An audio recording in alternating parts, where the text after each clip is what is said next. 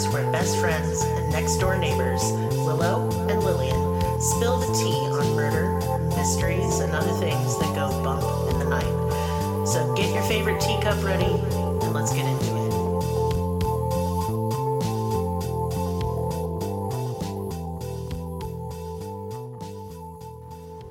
Welcome to Cruelty Podcast. This is Lillian, and with me is Willow. Hello. I hated that. I won't do it that cheerful ever again. It was really creepy. It was awful. It was like creepy clown. Like halfway through, I lost all ability to sound cheerful and just sounded murdery. Yeah. It's because this case is fucked up.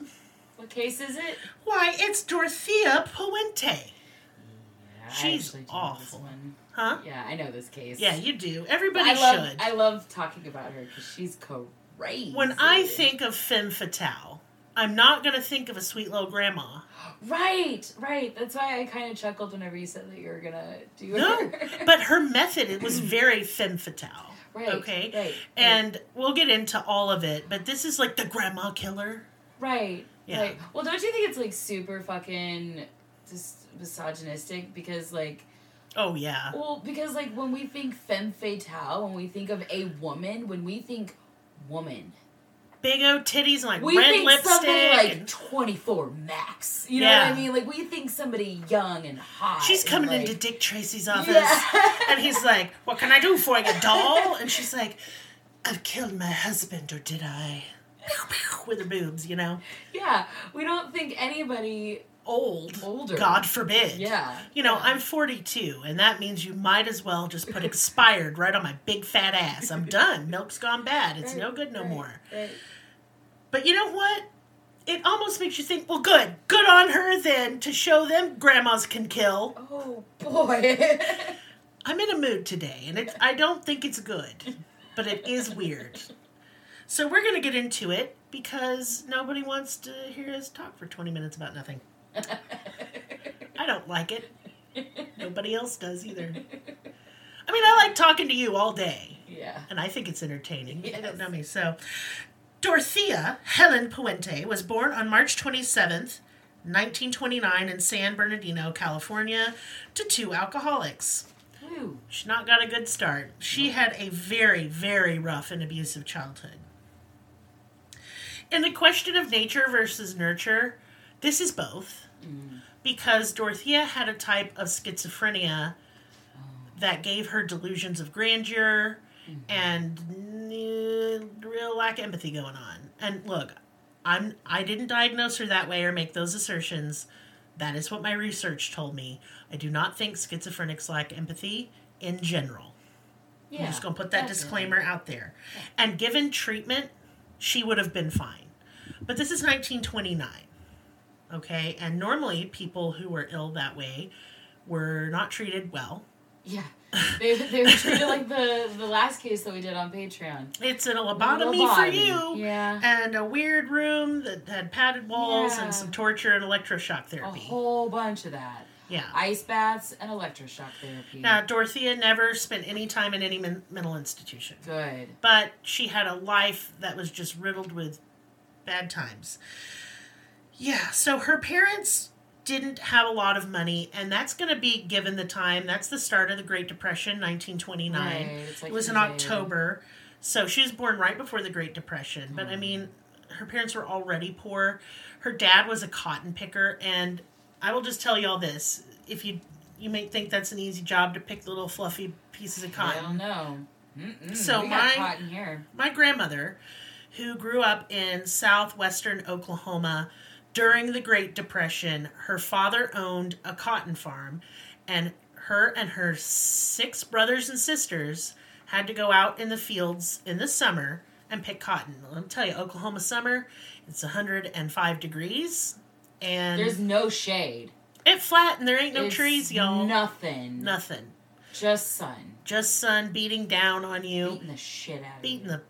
And, you know, a lot of her siblings got skin cancer, not a surprise. Yeah. And so the cotton in the bowl, okay, so you have the little plant, and it has little fluffy cotton bits, but when you pick it, it has barbs on the inside. Yes. And so it makes your fingers bleed. Yes, it's like, almost like roses. A little bit. Yeah. But hidden, and you try and pick it a certain way, but it's still going to get you eventually.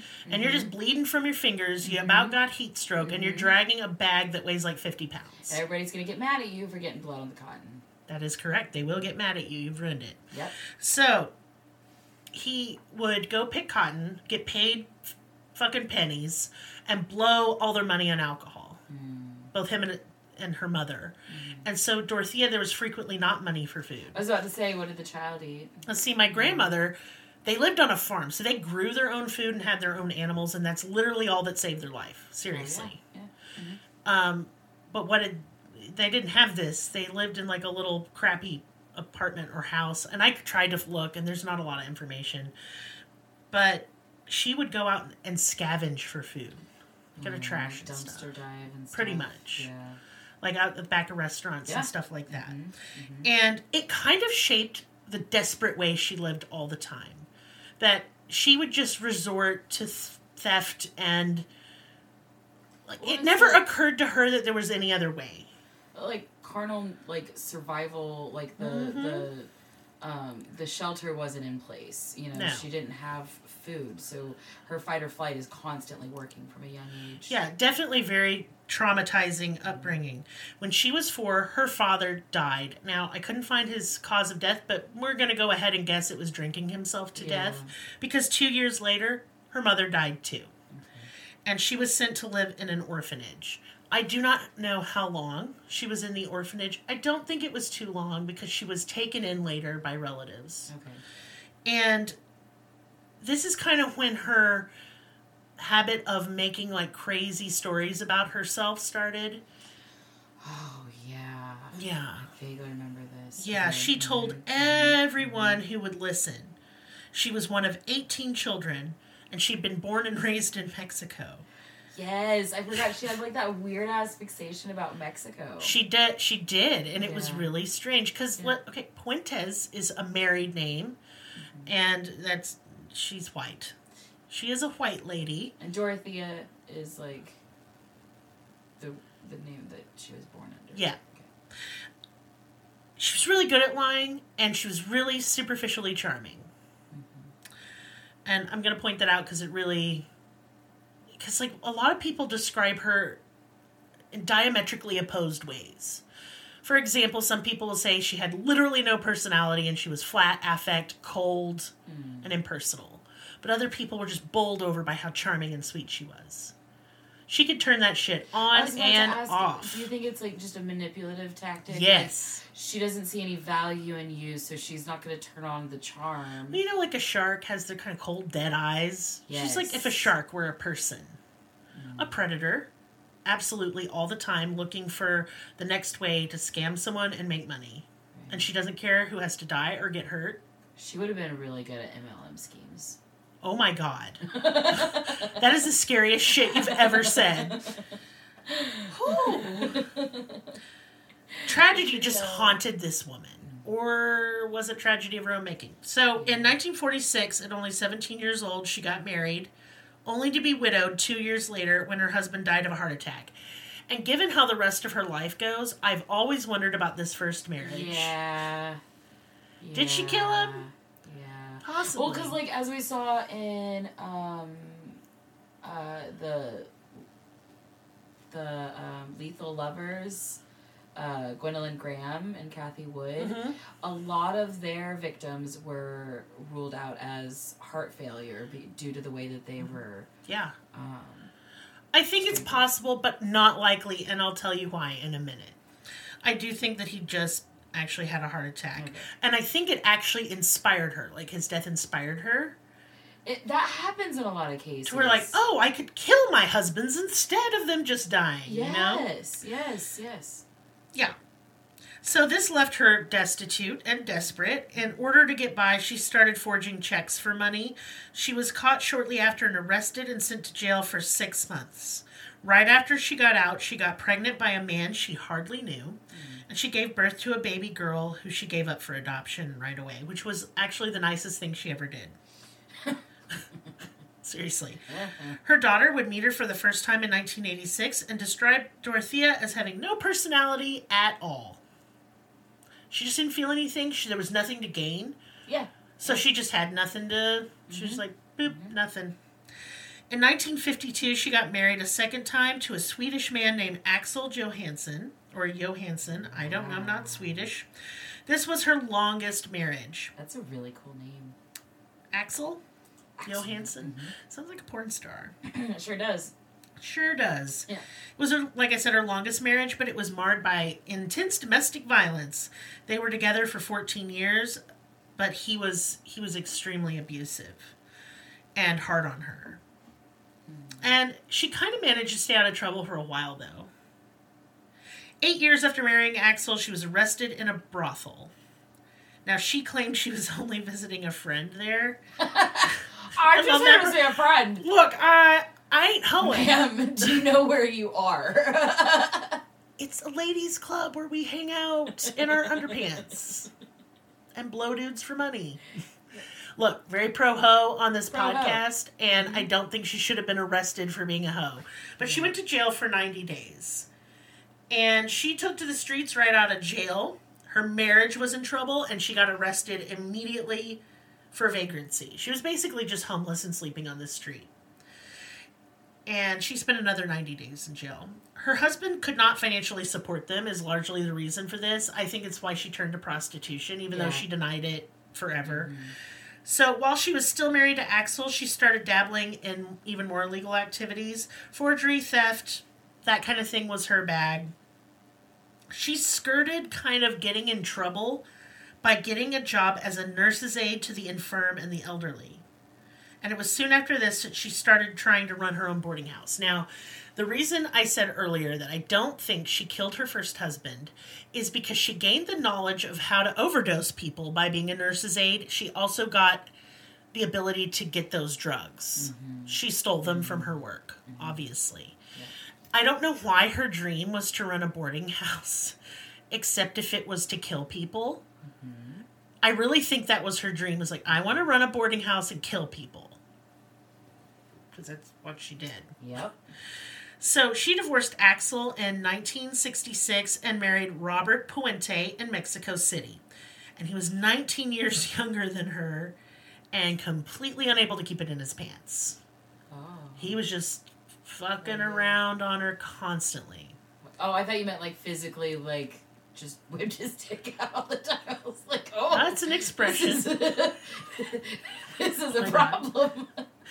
Sir, this is a Wendy's. Put your pecker away.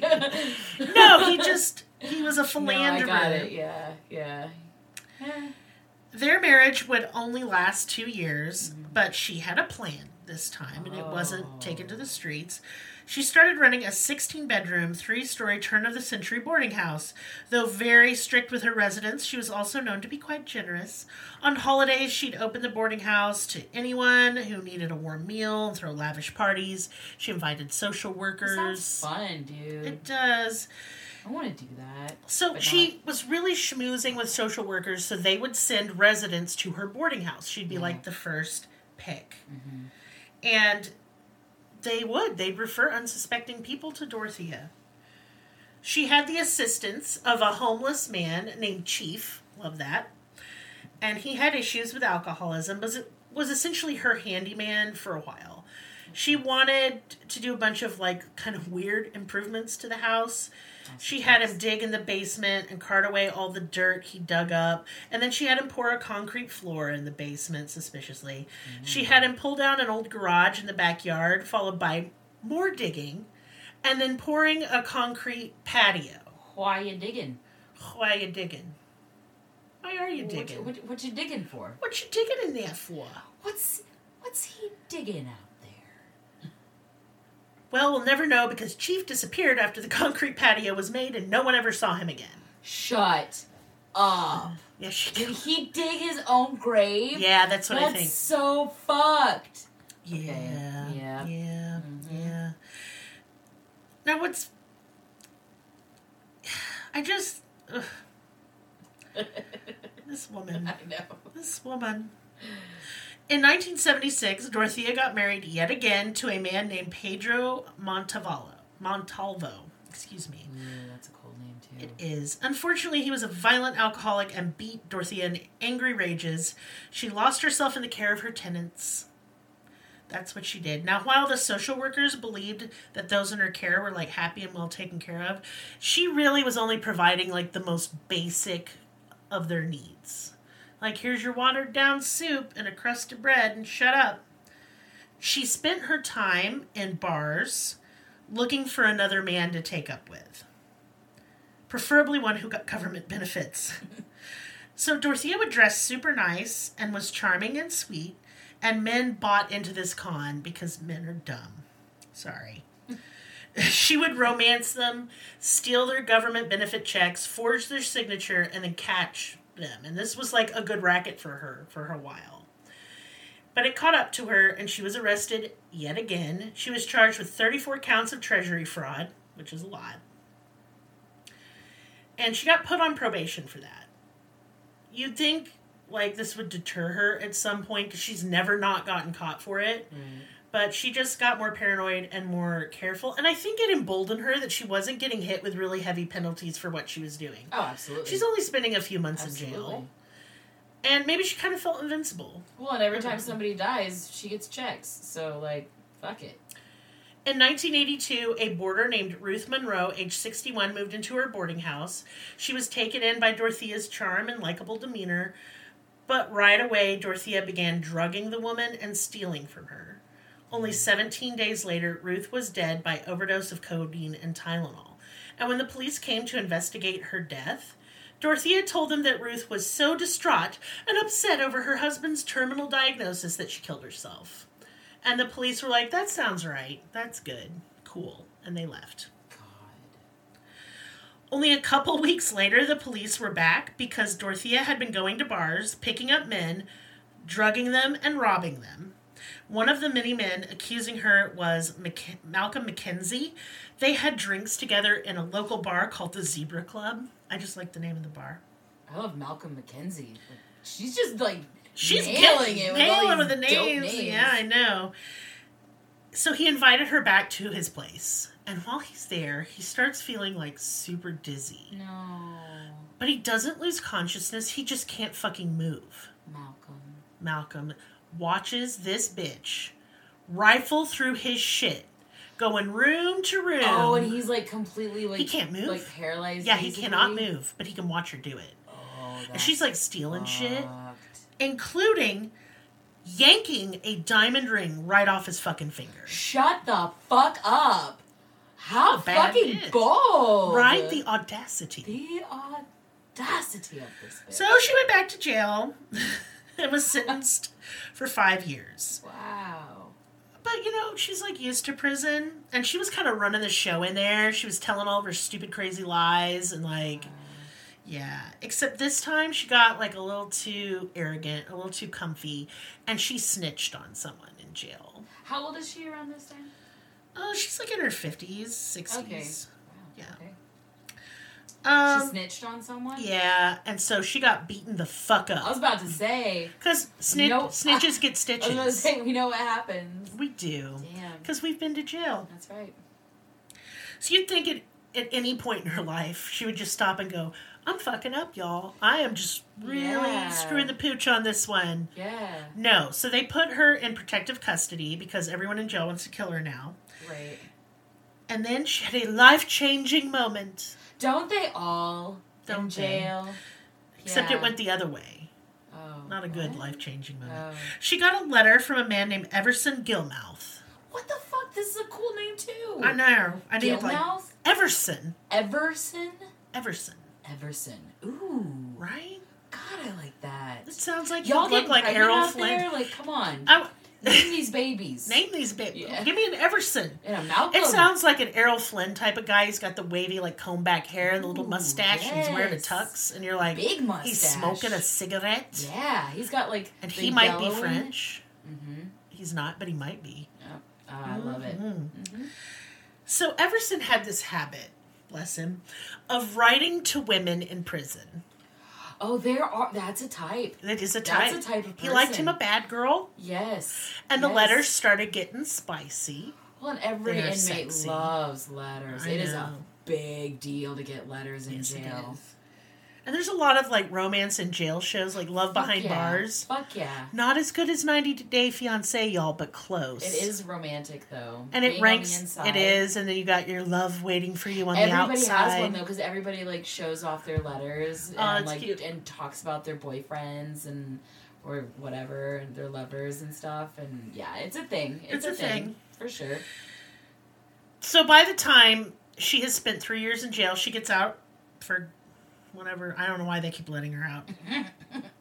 Everson's, like, totally in love with her. And he is waiting at the gates of the jail to pick her up. Of course he is. He's Everson. And, you know, it's hard to say if Dorothea, like, ever saw him as anything other than, like, a meal ticket. No, that's absolutely absolutely what she's there for. He had kind of social standing and money, and those are the things she wanted. Oh, yeah. When she was released from prison... they got it on. In the parking lot? No, I don't know. So, she had lost kind of like her... she couldn't pay for the boarding house anymore because she was in fucking jail. He paid for it. Wow. He was paying $600 a month. Like, while she was in jail? I could not make sense of that part. Like, whether he paid... I think he paid some back rent or something. I was about to say, she probably like, yeah, stocked up on some... back dues. I would think so. I think he got it while she was in jail, but the research was not clear on that. I bet he did, though. Oh, yeah. And, man, she was pumped. Because she really loves running these boarding houses. And he just gave her whatever she wanted. In November of 1985, Dorothea hired another handyman. This man was named Ismael Flores. I like his name, too. Mm-hmm. She hired him to put up some of that hideous wood paneling in the house. Oh, the stuff that I am going to spackle over. Oh, fucking... yeah, get this wood off my walls. Whole house. I've had to paint over everything, and now I'm going to fill in the grooves. Really? You don't like the little grooves? I don't mind the grooves since you painted it. Because they're not even.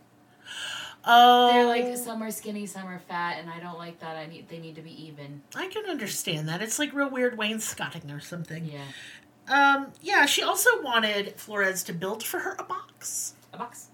A man-sized box. But she told him it was to store some books in. And, you know, he's like, crazy white lady, whatever, Why are you putting books in boxes? They go on shelves. Box.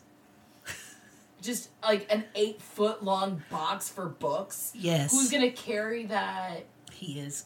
Okay, so she paid him $800, and that was like a lot. So he's like, dude, okay. To build a box. So he builds the box, and she puts it upstairs, and it's like a couple days later, and she asks him for a ride. She needs him to load the box into this truck. And what's cool is she's like, and you know what? You can buy this truck off of me.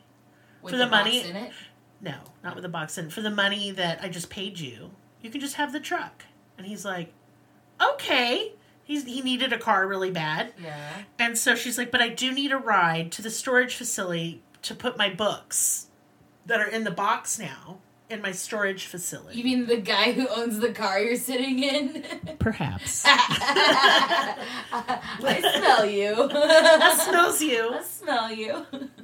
So, yeah, the box is heavy, but he's like, it's books. You know, books are heavy. And he's driving to the storage facility, and she's like, I've changed my mind. I'd actually like to throw this in the river. Sorry. What the fuck? And that was his reaction. He's like, pardon me, ma'am. Books? What have these books done to offend me? And she's like, no. You know what? I don't want to store them. Fuck these books. She kind of said that. She was like, these are crappy books that I don't want, and some junk that I found around the house. And she's like, I should have taken it to the dump, but now I don't want to. Can you please just dump it in the river? Can we just litter? I just want to litter. And he's kind of wanting to be done with her at this point, so he's like, yeah, okay. So he dumps the box in the river, and he takes her back home. Now, this is November of 1985. I know I've heard of this case. I just didn't know these parts. It's wild. Like, what the fuck?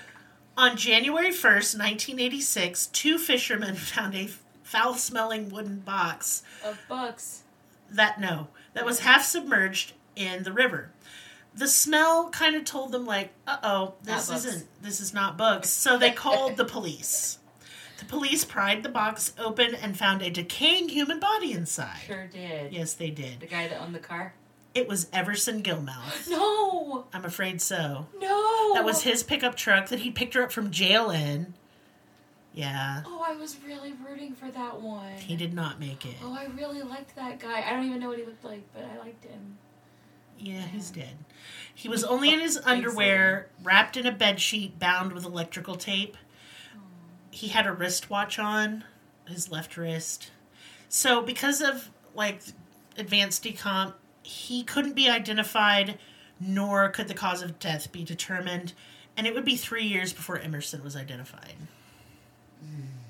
Now, Emerson's death didn't stop her from collecting his pension checks, and she frequently wrote to the family pretending to be Everson, saying, Ew. Isn't that fucking gross? Saying the reason he couldn't come visit was that he was in an ill health, but Dorothea was taking care of him. There's so many cases where that happens, and it's so gross. It's like... It really grosses me out. Yeah. So with Everson gone and his money rolling in, her boarding house filled up with paying tenants. She scammed them too. So what she would do is get to the mail before they could. She would cash their checks and then only give them a small portion of their own money. And since a lot of her tenants had drinking problems, they would take this small amount of money and she would like say, hey, why don't you go to the bar? So they would, and they'd get drunk, and then they'd get arrested for public intox. So they're in jail, and she's stealing all their money while they're in jail. Oh my god. She is evil as fuck. That's so fucked up. And she used the whole helpless little grandma shtick constantly. Because she looks like it. She does with her little... She looks like a little bit more shriveled up version of the old lady that had Tweety Bird. Yes. Mm-hmm. She's tiny, and she has like a little curl and set. You know, a little wash and set. Sure does. Mm-hmm. Mm-hmm. So, as time passed, more of Dorothea's tenants started to go missing. First, there was Betty Palmer, age 77. She went to a doctor's appointment and never came home. Oh. Next was Leona Carpenter, age 78, who was discharged into Dorothea's care after a stay in the hospital. 2 weeks later, and Leona was never seen again. Leona! That's a pretty name. Y'all, I hope y'all are pregnant and need names. James Gallup, 62, was last seen at a doctor's appointment. He had just gotten out of the hospital to have a brain tumor removed. And the doctor asked him, like, where are you staying, buddy? And he's like, I'm staying at Dorothea's boarding house. And he was never seen again. Whoa. Just got out of the hospital, fucking brain tumor, and she kills him. Christ. Vera Martin, age 62, moved into Dorothea's house and was never seen again. Like, she didn't even have, like, she moved in and she was dead. Wow. And this is the worst one. And, like, this is the case that gets the most attention out of all of her victims, and that's Bert Montoya. He was a mentally handicapped man placed in Dorothea's house by a social worker. Honey. And he disappeared after Dorothea took over his affairs and was never seen again. She told anyone who asked that he went to Mexico. She just said that because of his last fucking name. Seriously. Well, now, she's obsessed. Weirdly. Just so weird. Weirdly obsessed. A weird woman. Mm-hmm. So, suspicion was beginning to mount. You can't just willy-nilly kill people. Yeah. People go missing. People wonder where they are.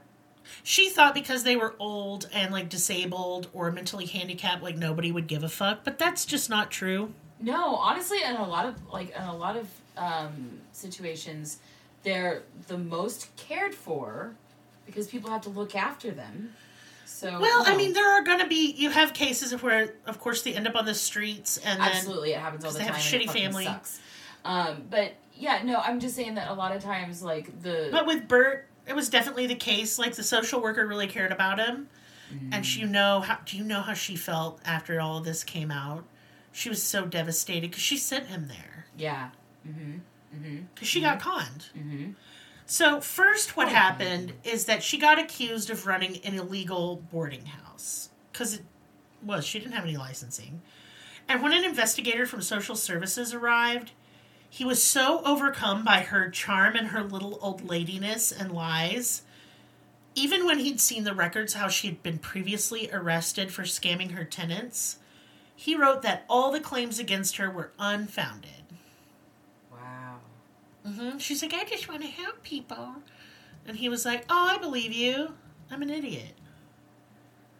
I just get really mad because you've got the proof staring you in the face. I get in like almost like shock. I'm just like, what the fuck? You had one job, sir. One job. One. Did you check the license? No. Yeah. What the fuck? Okay. Next to suspect Dorothea of ill deeds was Peggy Nickerson, a social worker who had sent Dorothea many of her tenants. She became really suspicious when she couldn't get in touch with these people. Dorothea told Peggy they'd just moved away or run off or whatever.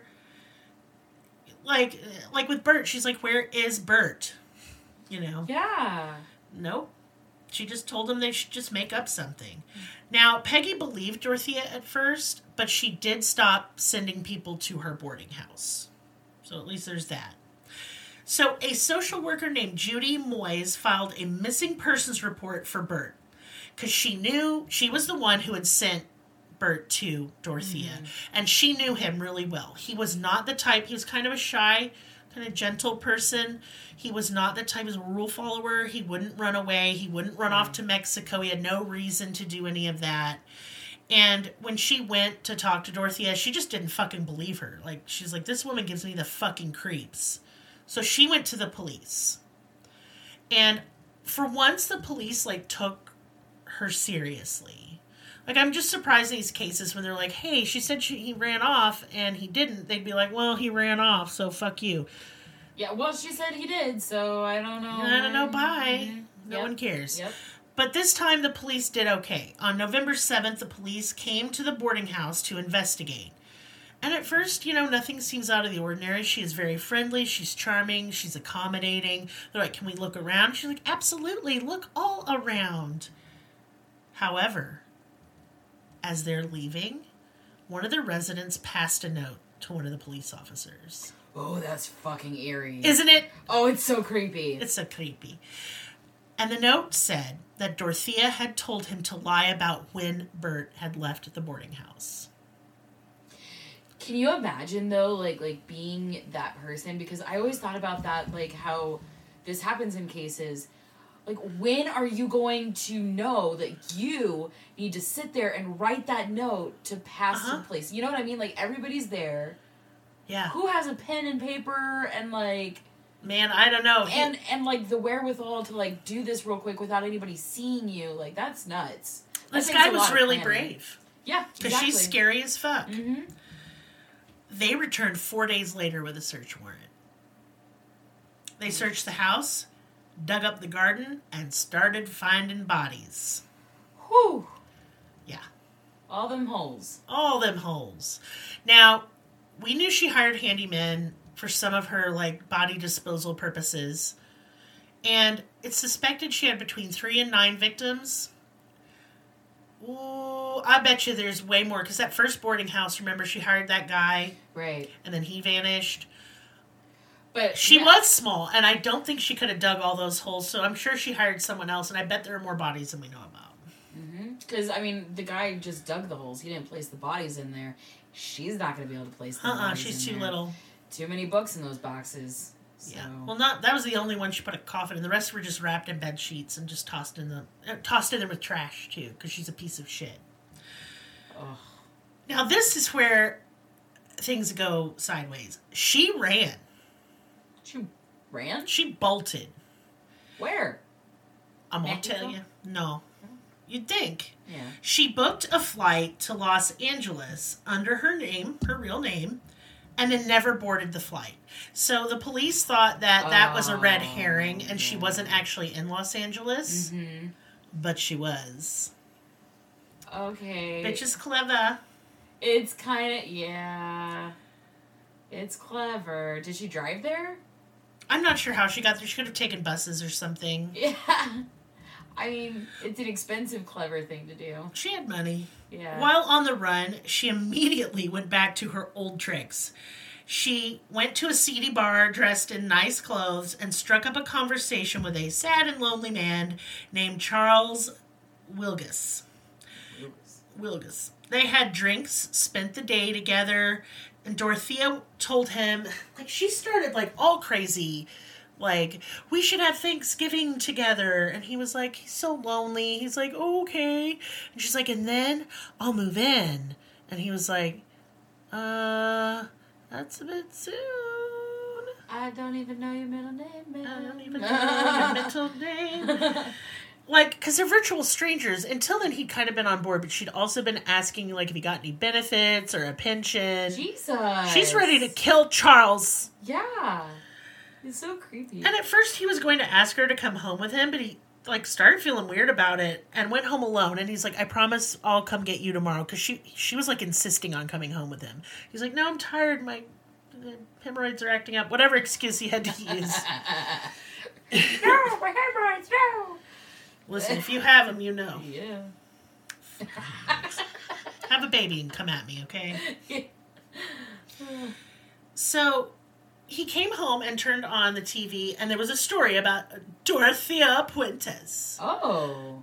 Now, the woman he'd met was named Donna. Of course. Uh-huh. It was Donna. Donna? Oh. The air bunnies. And he just, though the picture, like the news report had no picture, he was like, man, that really sounds like that bitch Donna. Now, Charles, this is so funny. He did not want to call the police. He did not like the police. So he called the news station instead. Oh. He's like, I really think I had, like, drinks with this crazy bitch. And the reporter is like, are you sure? How about you come into the station? I'll show you pictures of her. Yeah. So he goes in and he's like, I don't know. He goes, I think so. And so the reporter is like, hold on. I smell a story. So before calling the cops, because Charles knew where Donna's room was. Oh, because she was very insistent. Uh-huh. So he's like, she's staying at this hotel and in this room. So the reporter got all the news, like, cameras there and his whole crew. And then he called the cops. I just love that part. Make a buck where you can. And they got her. She was arrested on camera in the room at the hotel she told Charles she was staying in. That's a dramatic exit. It is. It is. Now, her trial was a fucking circus, of course. Oh. And you guys may have noticed we don't cover trials, and I'm going to explain why very quickly. We do sometimes if it's relevant. If it's relevant. It's relevant. If you need to know. This was a dumb, circusy, unsatisfying trial. And to me, it's like the whole case is like when you're getting fucked really good and you've come like 3 times and you're done, right? You're tired, you're all shagged out, you want a sandwich and a nap. And then your partner's like, but we could fuck again.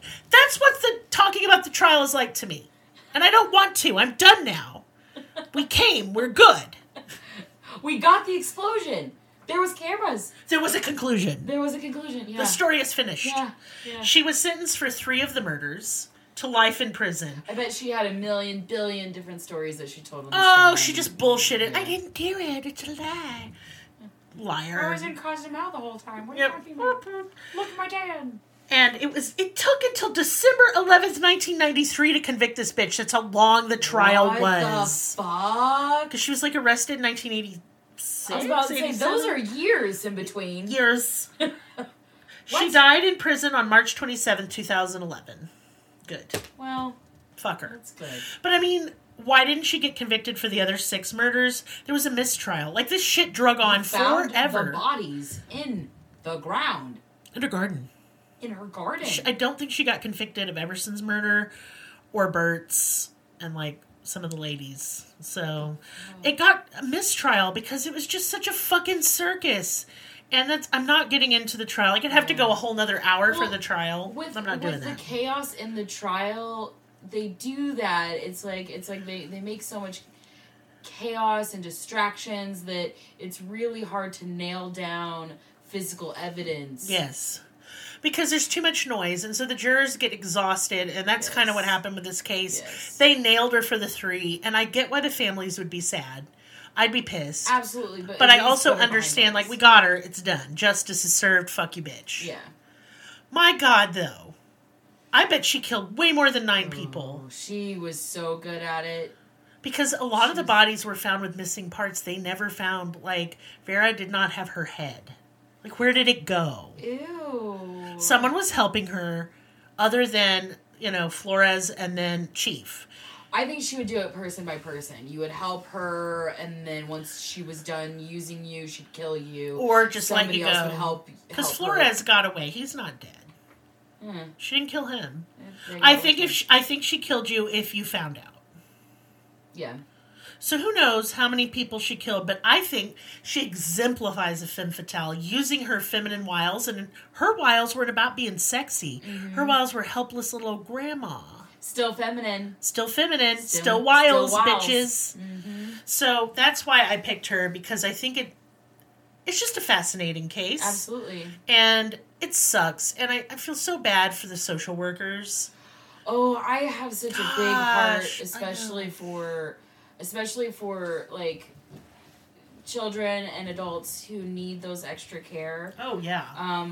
Especially people with like mental handicaps and special needs that I just have such a big heart for them.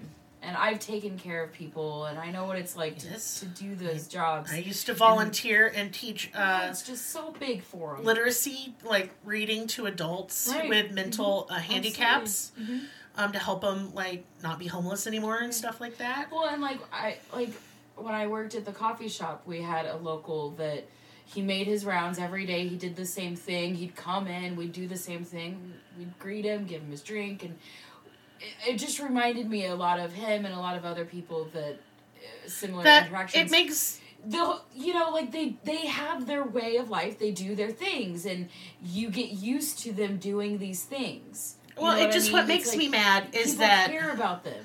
They're integrated in people's lives. Like, they're gonna go missing. People are gonna miss them. Yes, but what makes me mad is when we prey on people specifically because of some weakness they're perceived to have. Goddamn sick. And that she offered herself up as help and a safe place. And then she barely fed them, drugged them, and killed them and stole their little tiny amount of money they got. It wasn't a lot of money, One of the most vulnerable people. I think in total she scammed $60,000, and that's how much 9 people's life was worth. Is $60,000 fucking bucks? Right? Are you kidding? It's gross. Yeah. She's such a piece of shit. Human lives that she just buried in the backyard like they were fucking cats or something. Like, look, I think Betty Broderick is unhinged and very ill. Yeah. But you get it? You get a crime of passion. She was good in there. I'm not blaming the victim at all, but I get her trajectory. Like, it makes sense to me, and I feel like I can give her empathy. But with Dorothea, fuck you. I have no empathy for this mean ass bitch. No, she's gross. She is gross. It's a gross thing. It's very, very gross. It's preying. She pretended to be weak to prey on the weak, and it's like a wolf in sheep's clothing. It's so creepy. Yes, it has that extra creep factor. It's like that one case I did where the woman looked like a little girl. Yes. Well, it's just like that. Where she pretended to be a little girl so she could get in with this family, and then convince them to be in a cult so they would eat the flesh of their own children. Right? Oh, that was so fucking creepy. It just didn't even seem real. Yeah, it seems like a fever dream. Ugh. Yep. Well, that's it for Dorothea's case. Because like I said, I'd have to do a whole second part on just the trial, and I don't find it as interesting. It doesn't mean we'll never cover trials. I will. Right. But they have to be part of the story that we think, makes She got convicted, and the only reason she didn't have all of them is because it was a fucking circus. Yeah. But, I mean, honestly, most murder trials of serial killers are circuses. They're absolute shit shows, and you will be lucky if you get at least 2 charges to really sink them in there. And Ted Bundy's a good example of that. Mm-hmm. His was also a fucking circus. Absolutely. And you know what? There's certain cases I think I'm going to promise you I'll never cover, and his is one. Absolutely. Y'all, it's been covered. That one, Zac Efron dude played him. Like, how many more times do we need to talk about that giant turd? I'm just flushing that shit. We're not doing it. Yeah. And no amount of cajoling. I just don't want to. I hate him so much. He loves to be talked about. I feel the same about Dahmer. I feel the same about Dahmer. There are plenty of podcasts and movies and Go listen to them. Mm-hmm. We'll cover other depraved individuals, rest assured. We will show you some fucked up shit. I will take you to bad places. Yes. But those are overdone, and people get weird about them, and I love you guys, everyone who listens, but if you come at me with, like, hot serial killer shit, I'm gonna crap on you. On social media. I'm gonna make you look bad. Don't do it. There's nothing good about harming another human being. And nothing about that makes you They're not sexy hot, and that's weird. Anything in any way. And I get the weird human desire for dangerous things. Like, I understand it. But, like, Richard Ramirez had halitosis, so don't. He had poo-poo breath. Yeah. Like, ew. Please stop. Let's glorify the victims, and let's step away from glorifying the perpetrators. Absolutely. I like to talk about cases like Dorothea's because if you see someone who's so harmless, but somehow their actions aren't matching up with their words, pay attention. Yes. Keep yourself safe. Don't get true crime. Yes. The point of these types of stories is that it can literally be anyone. Literally. And that looks are deceiving. Absolutely. Somebody can be hot, ugly, fat, thin, young, old. They can still true crime you. They can look as quote-unquote unassuming as possible. Yeah. They can be the most unassuming person ever, and they have slaughtered. So, just be careful. Be safe. Be safe, y'all. Be safe. And, I don't know. Well, I love you. Yeah. Yeah. Write to us. We'll send a link for our, business time. Mm-hmm. Business time. Very briefly, because I'm tired. In the description of this podcast, no matter what podcast platform you listened on, I have what's called a link tree in the description. And from there, you can go click on our coffee account. That's where you buy us a coffee. Mm-hmm. We could use it. We've had a week, y'all. Y'all, we've had one of the roughest weeks of our lives. And I don't even want to talk about it. There's nothing better than sitting at your favorite local coffee shop in your favorite little artistic small town with your favorite crazy-ass artist who's your best friend. So that's me. And it's only $5, and it makes our entire fucking life. We need to get out the house occasionally. I have been in my home, aside from doing errands and things that I have to do, I've been in my home for 2 years. That's true. Same, but I get out a little bit more than Willow. Yeah. In addition, you can find a link to our Patreon. Why would you join our Patreon? Well, y'all, we do an extra episode a week. We do some really great episodes on our Patreon. We do weird history there, paranormal stuff, missing persons cases, unsolved mysteries. It's really cool. It doesn't go by the theme of the month. It's whatever we feel is fun. And there's no ads. We have a private group chat so you can hang out and recommend cases, and we will listen. Absolutely, 1,000%. And it's only $5. So patreon.com/cruelty. Me and Maris write novels, and they're sexy and violent and fun, and you should check them out. And there's a link to that too. They're free. And so, yeah, that's the business. Otherwise, I'm going to say goodnight. Unless you got something else, Willa. No. Why'd I call you Willa? Willer. I just really love y'all. I do love y'all. Thank you for listening. It's nice. Mm-hmm. When the little numbers go up, I cry with joy. Every single listen. I'm refreshing the app that shows me, and I'm just y'all make my entire fucking day better. It always cheers me up no matter what's going on. Mm-hmm. So thank you. We appreciate it. Good night. Bye.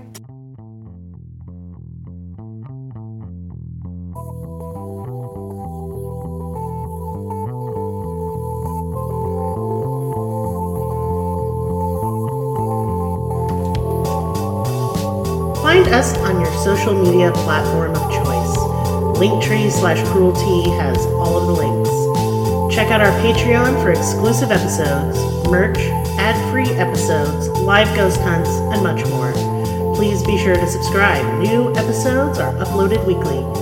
Thank you so much. See you next time. Music and production by Willie B.